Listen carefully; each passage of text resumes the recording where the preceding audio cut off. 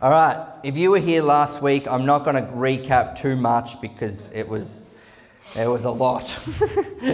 But we're going to kind of we're going to tie some bows around some of it and finish up. But I really want to and just go on from that. So this is kind of part 2. And the reason why I shared I know some people might have been like, well, why? It was a good message, but I don't know what the reason why you shared what you shared. The reason is our belief system will determine our behaviour. Our belief system will determine our behaviour. And our belief system, it's not our behaviour doesn't determine our belief system. Our belief system determines how we respond and act and live our life. And so this concept won't be new to people that have been with us from the beginning, but for those that maybe are new to us, and actually, by the way, happy birthday, Dan, for this morning. Happy birthday. It's been a lot of birthdays this week, Lani, and who else? Someone else had a birthday. Bridge today as well. Awesome. And a baby, just, I don't know, what's 9 months from the end of March? What's that? Anyway.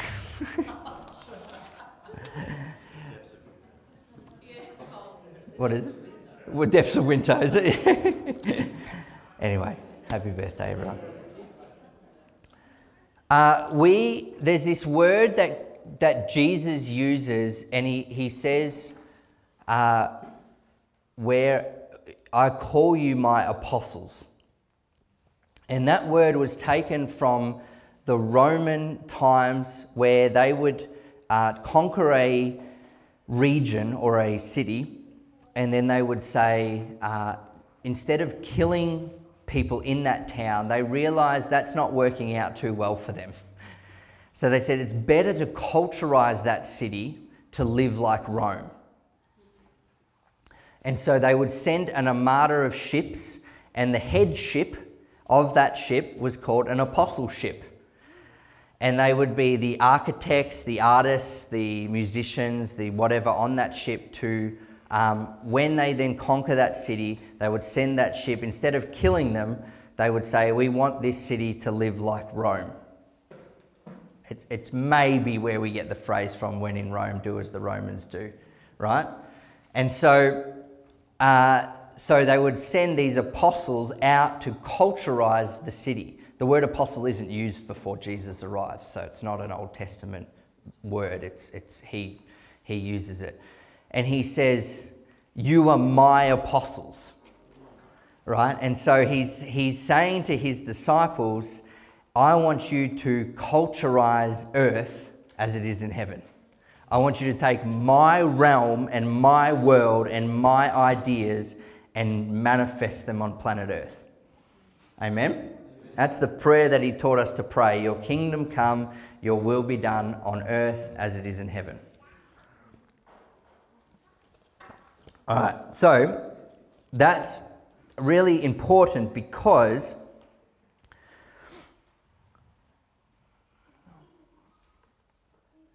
Paul uses it in Ephesians 4, and he says, he gave some as apostles, some as prophets, some as evangelists, some as pastors, some as teachers, to equip the saints for the work of ministry until the fullness of Christ manifests, right? There is an until and the unity of the Son of Man. We haven't seen that happen fully yet. And, I'll just give you a quick overview, but a great way to kind of paint this picture, and I've stolen this from Danny Silk, but, people say, we just, the evangelists come to church on a Sunday morning and they're like, why are we sitting down? Why aren't we out on the streets preaching the gospel? There's people going to hell. We need to get out there. Come on, let's get out. Amen. Andrew says amen, right? And that's everyone that has that evangelistic, thrust and by the way, we should all have that. This is all of Jesus's best, right, coming together. And then the prophets in the house see the microwave and they're like, oh, it says 1, 2, 3, 4. It's the divine order of the Lord, you know.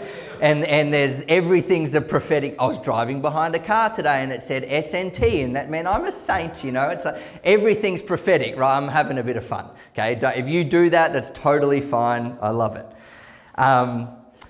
And, you know, then the pastors in the house are like, are you okay? Are you doing well? How's your family?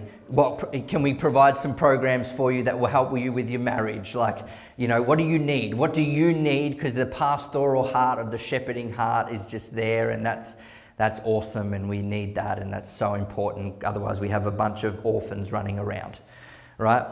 And then the teacher is like, well, is it in the Bible? If it's not in the Bible, you know, it's like, it's not scripture. We've got to go back to the Word of God.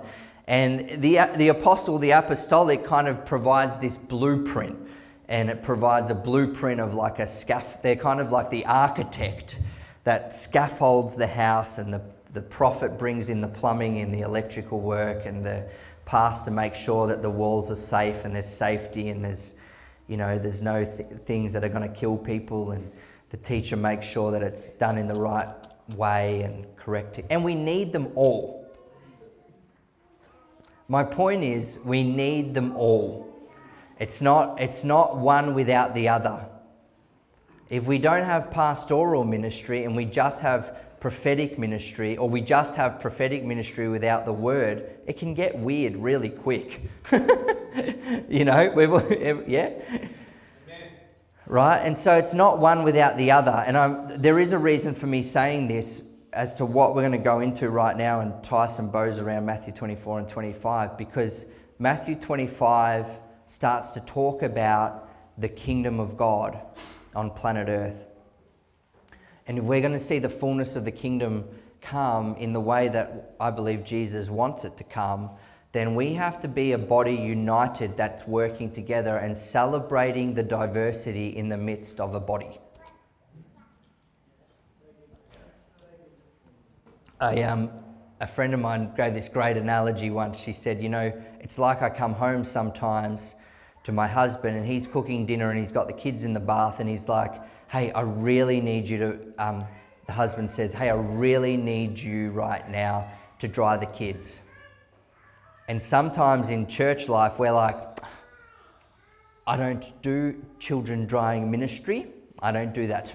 That is not my calling from the Lord.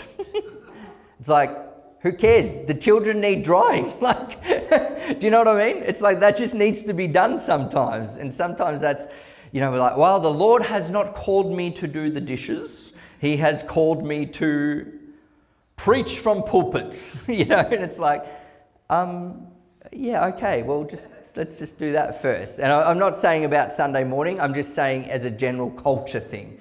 You know, you get what I'm saying? Yeah? Are you guys all right? Cool. All right, Matthew 24, there's my intro. Where are we up to? We're at the end of 15, I think. If you missed last week, you're going to have to podcast it. All right, we have a podcast, we have a YouTube. You can just go on there and listen to it and study it out for yourself. But Matthew 24 is talking about, Jesus is prophesying about the destruction of the temple.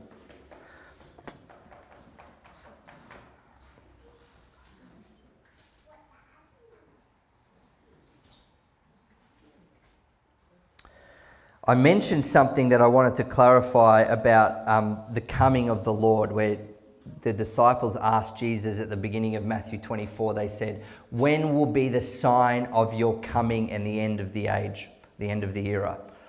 I'm going to give you some verses in a second of when Jesus talks about the coming, when the Bible, talks about the coming of the Lord in the Old Testament, it's always talking about judgment. It's always talking about he's coming in judgment. And I'm going to give you some verses in a second.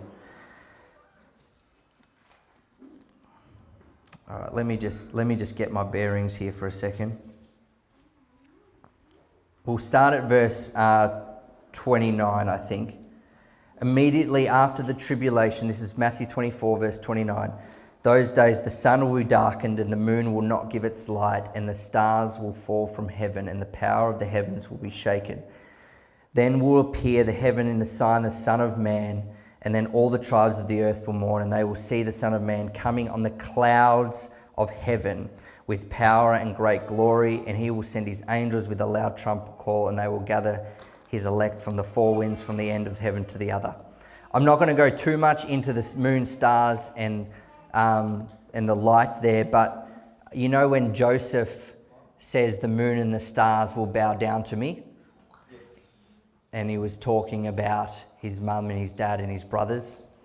And so Jesus is using prophetic language to illustrate that there's going to be a destruction, that there's going to be something that takes place. I'm not going to go into that part too much, but the bit where he says, coming on the clouds of heaven. Now, if you've got your writing notes, this ties in with the coming of the Son of Man.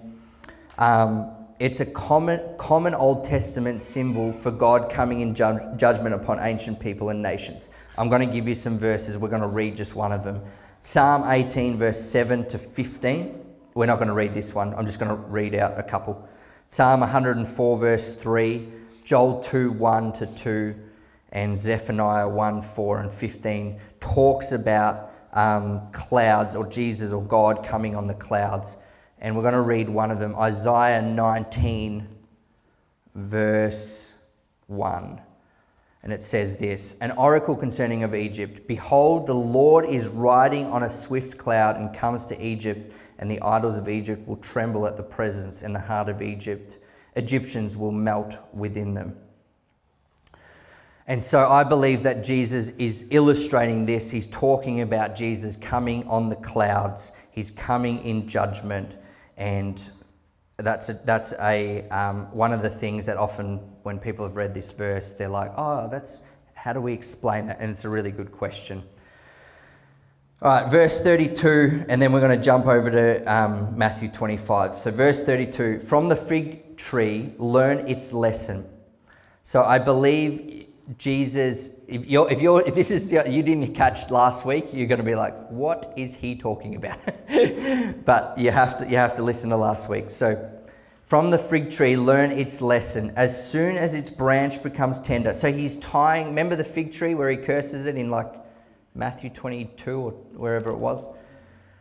Learn its lesson. As soon as its branch becomes tender and puts out its leaves, you know that summer is near. So also when you see all these things, what things? The things we've just talked about, Matthew 22, 23, 24, all these things, you know that it is near and at the very gates. Truly I say to you, this generation will not pass away until all these things take place. Again, that's talking about the current generation. Will not pass away until all these things take place. Heaven and earth will pass away, but my words will not pass away. And here it's heaven and earth, often in Hebraic language, was known as the temple. There's multiple times it talks about heaven as the temple and earth as, some people might say it's Jerusalem. Some people say it was they link it to the curse of the curse of the ground. That's I don't know. That it could be both of those things. There's very good arguments for both of those things. I don't believe it's talking about the end of the world, because Jesus in Matthew 28 says, all of heaven has been given to me. So go therefore now and make disciples of all nations. It's a very strange thing to say that this is the end of the earth, and then he says, now all of heaven has been given to me, and go therefore. It doesn't tie in with the whole narrative of Matthew 22, 23, 24. And so I believe he's talking about the temple system and the earth, the current Jerusalem as we know it. All the curses are going to pass away. And we're going to see that what happens here in Matthew 25. So we go to Matthew 25, verse 1.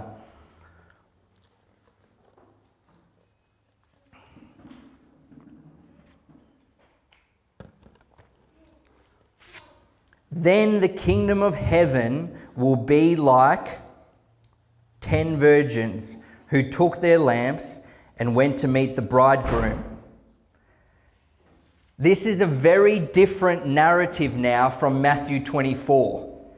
Jesus is changing language from Matthew 24. All these signs right now, if they happen, flee to the mountain, flee Jerusalem, flee. If there's armies outside the gates, flee, flee, flee. Don't go back into the house and get your coat. If you're pregnant, woe to you in that season. Pray that it's not in winter. Pray that it's not on the Sabbath. You know, the vineyard's like this. You know, the vineyard, you know the story in Matthew 22, the vineyard where it was given to one people, and then God says, I'm going to give it to another generation, talking about the Gentiles. And he paints this picture, and then he says, Matthew 25 now, he says, the kingdom of heaven will be like 10 virgins who took their lamps and went to meet the bridegroom. He's starting to talk about a wedding feast. This is very different. 5 of them were foolish and 5 were wise. For when the foolish took their lamps, they took no oil with them, but the wise took flasks of oil with their lamps. As the bridegroom was delayed, they all became drowsy and slept. But at midnight there was a cry, "Here is the bridegroom.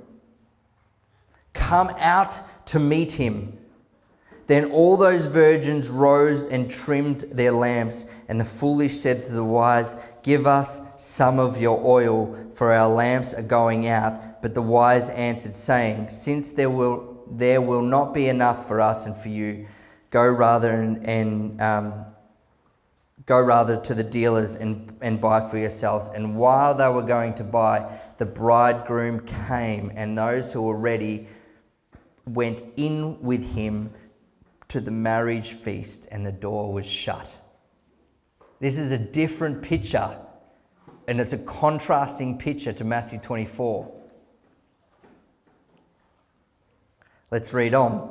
Afterward, the other virgins came also, saying, "Lord, Lord, open to us." But he answered, "Truly I say to you, I do not know you. Watch therefore, for you know neither the day nor the hour." The parable of the talents, verse 14. "For it will be like a man going on a journey who called his servants and entrusted to them his property.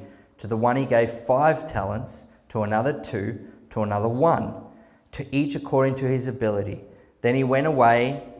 He who had received the 5 talents went out at once and traded with them, and he made 5 talents more. So also he who had the 2 talents made 2 talents more. But the one who had received the 1 talent went and dug it in the ground and hid his master's money. Now after a long time the master of those servants came to settle accounts with him." After a long time. After a long time. The virgins were asleep and drowsy. These guys was like, "I'm coming back in a long time." "Master, you delivered to me 5 talents. Here I've made 5 talents more." His master said to him, "Well done, good and faithful servant. You have been faithful over little. I will set you over much. Enter into the joy of your master." And he also who had 2 talents came forward, saying, "Master, you delivered me 2 talents. Here I've made 2 talents more." His master said, "Well done, good and faithful servant. You have been faithful over little. I will set you over much. Enter the joy of the master." And we know what happened with the 1 talent. Got kicked out.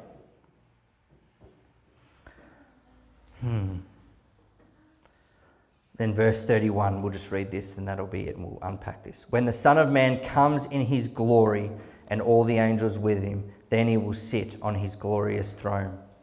Before him will be gathered all the nations, and he will separate people one from another, as a shepherd separates the sheep from the goats, and he will place the sheep on his right and the goats on his left. Then the King will say to those on his right, 'Come, you are blessed, you who are blessed by my Father, inherit the kingdom prepared for you from the foundation of the world.'" And then it was the verse we read out with Luke and Sarah. "For I was hungry and you gave me something to eat. I was thirsty and you..." It's a very different picture to Matthew 24.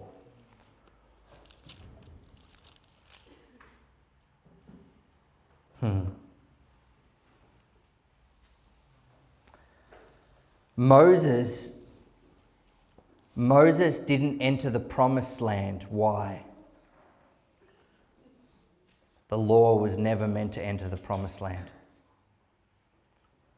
You know, in Peter, they argue over, it says that Archangel Michael or Gabriel argues over the body of Moses to come into the promised land with Satan, with Lucifer.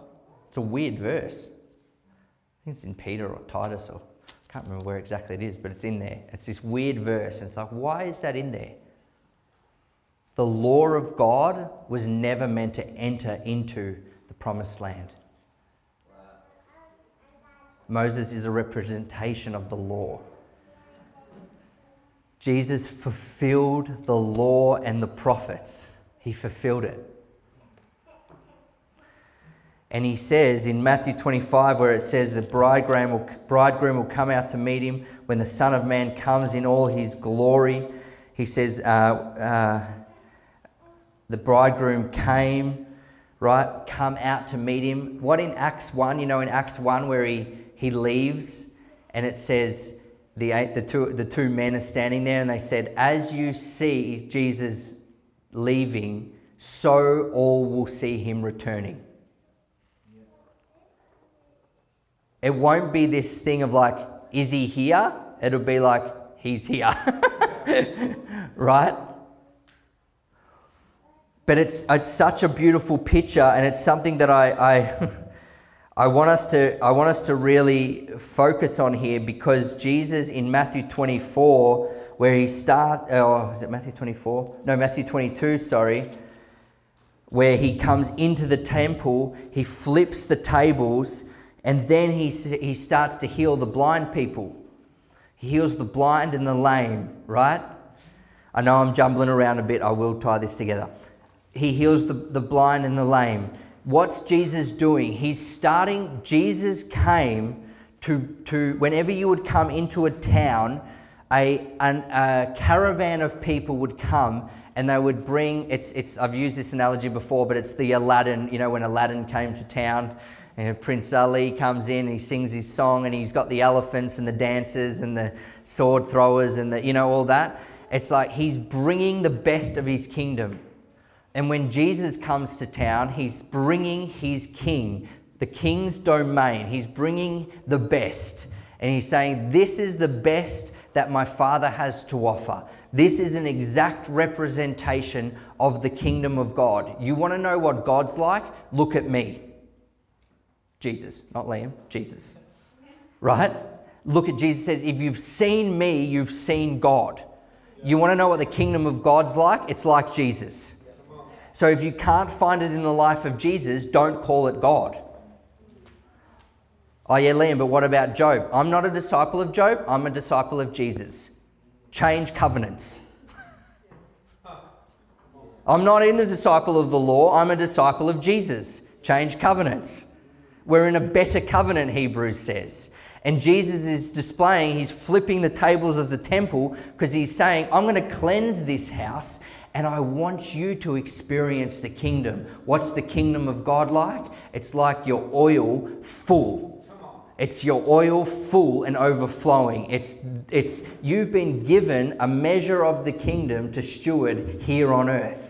And if we have the right understanding of that, the Hebrews says he's the rewarder of those who diligently seek him. The Bible says, seek first his kingdom and all these things get added. He adds things.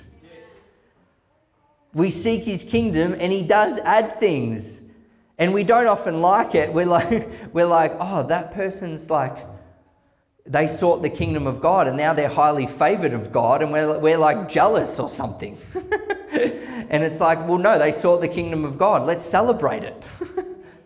I know often I've heard people say to me, Todd White makes me uncomfortable because I'm not operating in do you know he leads about 14 people to the Lord every day on an average?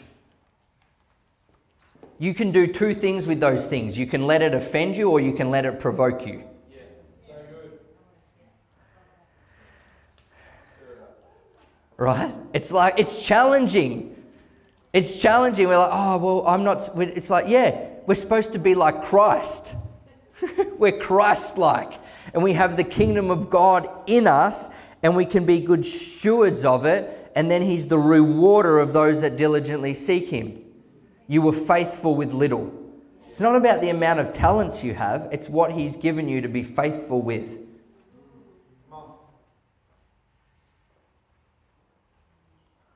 Here he says, in Matthew 21, in Matthew 22, he starts to pray for the sick, starts to pray for the blind. And I correlate that story because, you know, when John the Baptist comes on the scene, and John the Baptist, right, Jesus' cousin, okay, like picture this with me, right? Jesus' cousin, he's grown up with Jesus. He says, behold the Lamb of God who takes away the sin of the world, which is just one of the best phrases in the Bible because he doesn't keep you in your sin. He takes it away. It's just awesome. It's a good deal. And then John the Baptist is in prison and he's like, hey, Jesus, are you really the one? You know that story? Sends his disciples, go and ask Jesus, is he really the one, or should we look for another? And what does Jesus say to John? Go and tell John what I'm doing. I'm healing the sick. I'm giving recovery of sight to the blind. Do you know there's no blind people healed until Jesus comes on the scene? There's not one blind person healed until Jesus comes on the scene and he starts to heal the blind. I think John would have known Isaiah 61. The Spirit of the Lord is upon me to preach the gospel, give recovery of sight to the blind. Jesus is saying, hey, listen, I'm not busting you out of prison, but this is what I'm doing. Jesus brought his best. He brought the kingdom of God, and then he left you and I in charge. And he said, I've got the keys of the kingdom back, boys and girls, and here they are. And I want you to go and extend the kingdom of God.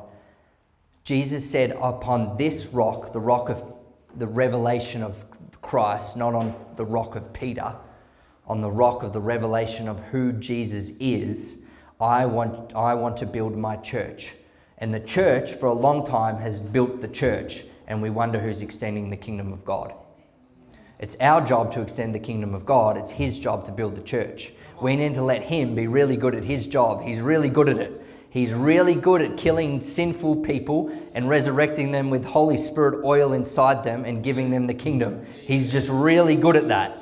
But then there is a response. I don't mean literally killing, I mean spiritually killing, by the way, if you're like, you know, for the podcast out there and, right? Oh my goodness, Glory City believe in killing people. No, cut that out there. But he's really good at his job, and he's like, now you've got the kingdom inside you. That's the Matthew 25. And he's saying, have your oil full. Be full of the Holy Ghost and power, and let it leak out. So you're not just ready for... We're going to look at John 17. It's the last verse we're going to look at. But it's not just we're not waiting in a rescue boat for Jesus to come back one day. While the world goes to hell in a handbasket, that's not the kingdom of God. The kingdom of God is like a mustard seed that gets planted and grows to become the biggest tree. It gets planted and it grows from glory to glory, from strength to strength, and it manifests on earth. The only reason the world could possibly get darker is that Christians have put their light under a basket and aren't doing anything with it. That's the only reason that the world gets that. I'm not fully in that camp, because I'm like, man, we have the gospel that started, you know, the ecclesia in the Old Testament. Can you tell I'm passionate? I'm not angry at you guys. I just love you, okay? All right, smile. All right, so the ecclesia was the remnant ones. It was the ones that, it was the Abrahams, the Lots, the da-da-da, and they would dwindle down, the Noahs, they dwindled down to the last lot of those, not lot, but those group of people, right? And there'd be 8 or 12 or 15 or whatever left. When Jesus came and he said, you're my church, this is my church, which I will build, you're my ecclesia, he started with one, him, a seed. He was a seed. He started with one. He got 3 close friends, Peter, James, and John. Then he had 12 others, or 9 others that did life with him. My maths is good, eh? And then he had 9 others. Then he had 72. Then he had 120. Then there was 3,000. Then they multiplied, and then it just went boom at Matthew 24 and spread out to the rest of the world. And it just went. And they say today, charismatic Christianity is the fastest growing religion in the world today. Right? There is good stuff happening. The kingdom of God is advancing because he said it will advance. He said on his shoulders there will be no end. Right? And so the kingdom of God is advancing. It's increasing. People are coming to know the Lord. People are getting saved. People are getting healed. I'm not burying my head in the sand and saying that there's not bad things that are going on out in the world. We know that. But I'm not focused on that. I will not let that dictate and determine the move of God that God wants to do on planet Earth. I'm not moved by the devil's agenda. I'm moved by his agenda, because his voice is what I'm interested in. I couldn't care about what the devil has to say. I'm interested in his voice, and as strangers, I'm not interested in following. Because Mary and Martha, the Mary and Martha thing, how we sit at the feet of Jesus and Mary is busy doing stuff for God. Martha is busy doing stuff for God. Thanks, Sam. Just change scripture. Smite me, Lord.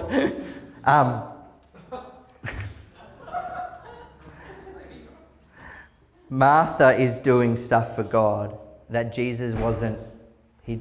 Mary chose the better portion.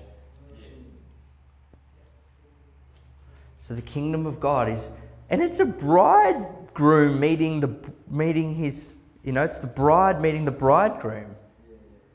It's a wedding feast. It's a celebration.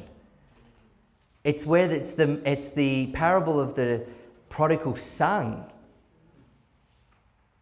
Come home, the ring, the robe, the sandals, party, feast, kill the lamb, celebrate. It's very different to Matthew 24.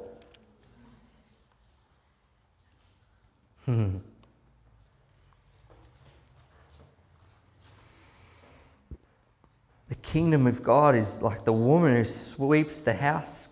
Jesus preached on the kingdom of God 106 times. It's the second or third? No, it's the most. It's the most talked about thing, the kingdom of God. I think it's the kingdom of God, love, money. Can't remember what number 4 is.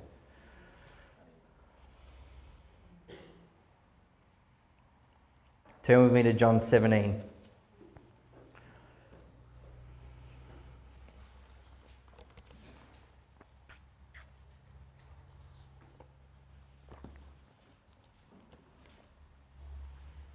You're like, what has this got to do with the apostolic stuff? This is the culture you and I are meant to manifest on planet Earth.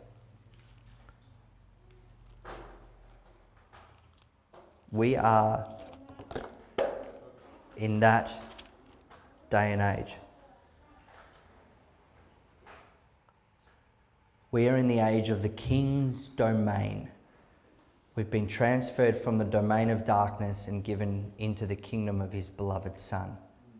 There will be a day, we read it in Matthew 25, where Jesus comes and separates the goat from the sheep. There will be that day. There will be a separation. Until that day comes, let's get on with proclaiming the kingdom, releasing the kingdom everywhere we go. John 17:3 says this, "And this is eternal life, that they know you, the only true God, and Jesus Christ, whom you have sent. This is eternal life, that they know you and the only true God and Jesus Christ, whom you have sent. Jesus is the truth about God. Full stop. He is the truth about who God is. It's no longer confusing anymore. The mystery's been revealed. It's Christ in you, the hope of glory. Good name for a church. Bit long. Christ in you, the hope of glory. Church of Melbourne.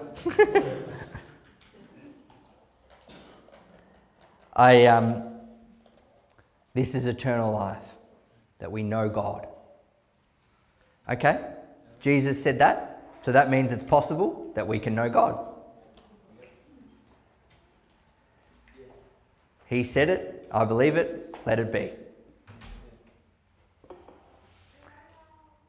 You want to know what the kingdom's like? Seek the King.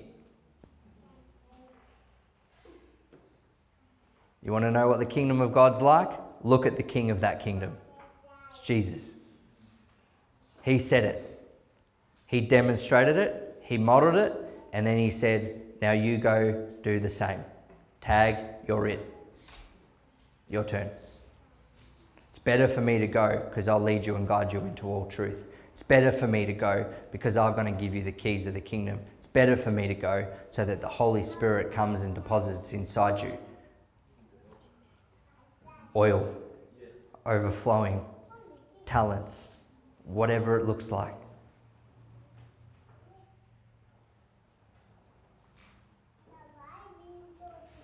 There's a story of, who knows who Alexander Dowie is? We'll close with this.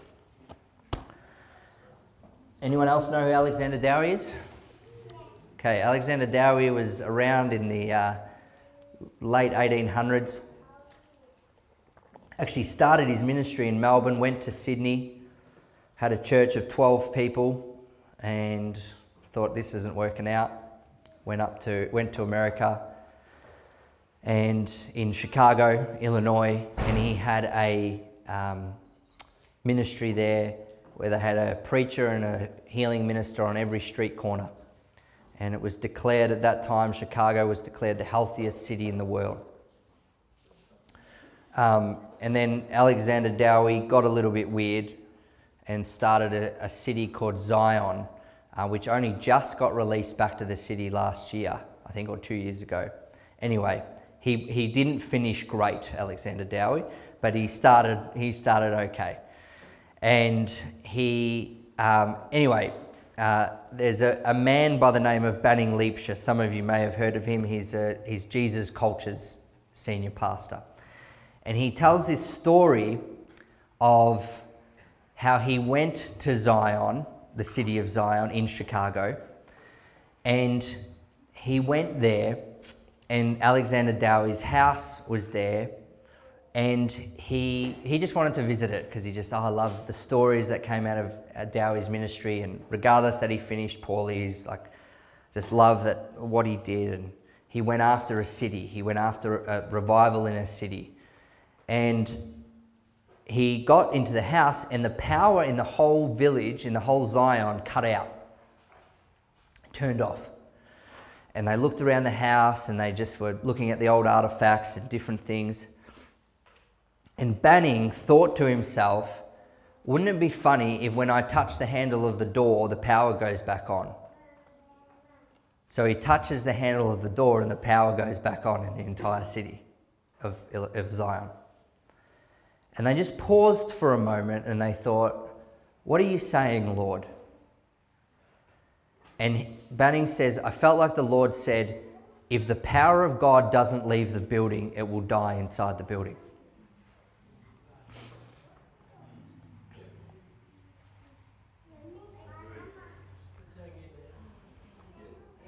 Jesus cleansed the temple and crushed it on purpose.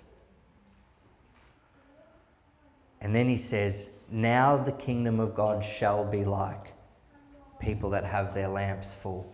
Now the kingdom of God is like an owner of a land who goes away for a long time, but he hands that land to the people that are occupying it. And he says, do something with this. Don't put it in the ground and bury it. Do something with it. Not out of obligation or out of a sense of religious duty, but out of, we have the kingdom of God dwelling in us. We have the King dwelling in us. And if you want to know what the kingdom of God is like, look at the King. This is eternal life, that they would know God. I guarantee you, in this move of God that I believe God's doing, if we keep it locked inside of the four walls of a church, it will die inside the four walls of the church. You see that in Acts 2 when Peter's on the way to the temple. And he sees the man begging for money. And he says, give me money. And he says, I don't have money, but what I do have, I freely give you. Pick up your mat and walk. We've been freely given the kingdom, and the more we give away, the more the oil flows. It's just the way the kingdom of God works. The more you give away, freely you've received, freely give, the more God entrusts to you. And it's not a performance thing, it's not a works-based mentality, Christianity, but it is this is eternal life. We know God. Oh my goodness, that's who you are. I have to give this away. I cannot keep this to myself. I have to let my light shine before all men, so that all may know and glorify who you are. All right, why don't you stand?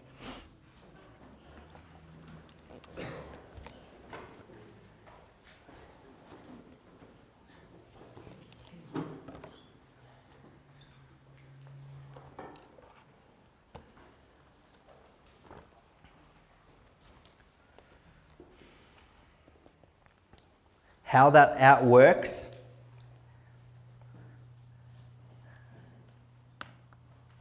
is between you and the Lord. That's where the body becomes the body, and we grow into unity. All things get built together into the unity of Christ. Ephesians 4:12 talks about that we're knitted together. We need the toes and the belly buttons and the elbows, and it can't be on the, and trust me, this isn't me, I don't feel this at all. I'm just stirring you guys up, but it's the kingdom of God advancing on planet Earth. Can't be on just one or two handfuls of individuals. You know, Ephesians 4 talks about, it says that the apostle, prophet, evangelist, pastor, teacher are there to equip the saints for the work of ministry. Well, what's ministry? Well, our first ministry that you and I have is unto the Lord. That's the first ministry we have. It's unto God. Know Him, make Him known. It's not complicated. It's deep and profound, but it's not complicated. Know Him. That's the first one. Be known by Him. You know that verse, He says, get away from me, I never knew you. That scares the heck out of me, that verse. It's a sobering verse. Make yourself known before Him. Know God. Let Him know you. Oh yeah, Liam, but He knows me. Yeah, open your heart up to it. It's not a relationship if you, oh yeah, I don't ever talk to Him and I don't ever make myself known. That's just not a relationship. And then the third thing is make Him known. You've been given something. I don't know what it is. You've been given something. Do something with it. Don't just hide it under a basket. Don't just hide it under your bed. And I just want to encourage, I feel like there's people in here that you've been through church culture and you've been burnt out because it's been all about works. It's been all about the doing and not the being. And I feel like the Lord's just cracking things open to where you see clearly the things, who you are, and what you're meant to be doing in this season. Could be a season of rest for some, for others it's a season of the Lord's calling you into something specifically, and that's totally fine. It's going to be different for everyone. But I feel like there are people as well that just really need to break off those old shackles of church culture. And Glory City, let's go on the journey of what does it look like to actually have a kingdom culture and the culture of the King. And I heard I can't remember who said it, but church culture won't work everywhere. Kingdom culture will work everywhere. Church culture won't work. You can't replicate this. But kingdom culture will work everywhere you go. Will work in your family, will work in your marriages, will work in your kids, will work in your finances, will work in the outworking of your ministry, all of those things. And I'm not talking about, when you hear that word ministry, I'm not talking about, oh, now you have to go and start an evangelistic ministry or anything like that. Your ministry is unto God and wherever you are. Some of you, it's your ministry is your workplace. That it's like, oh, you're a son. You're a daughter. That's your ministry. God's got you in, like, working's healthy. It's a good thing. Does that make sense? Cool. All right. Let's put out your hands. Stretch out your hands. Let's pray.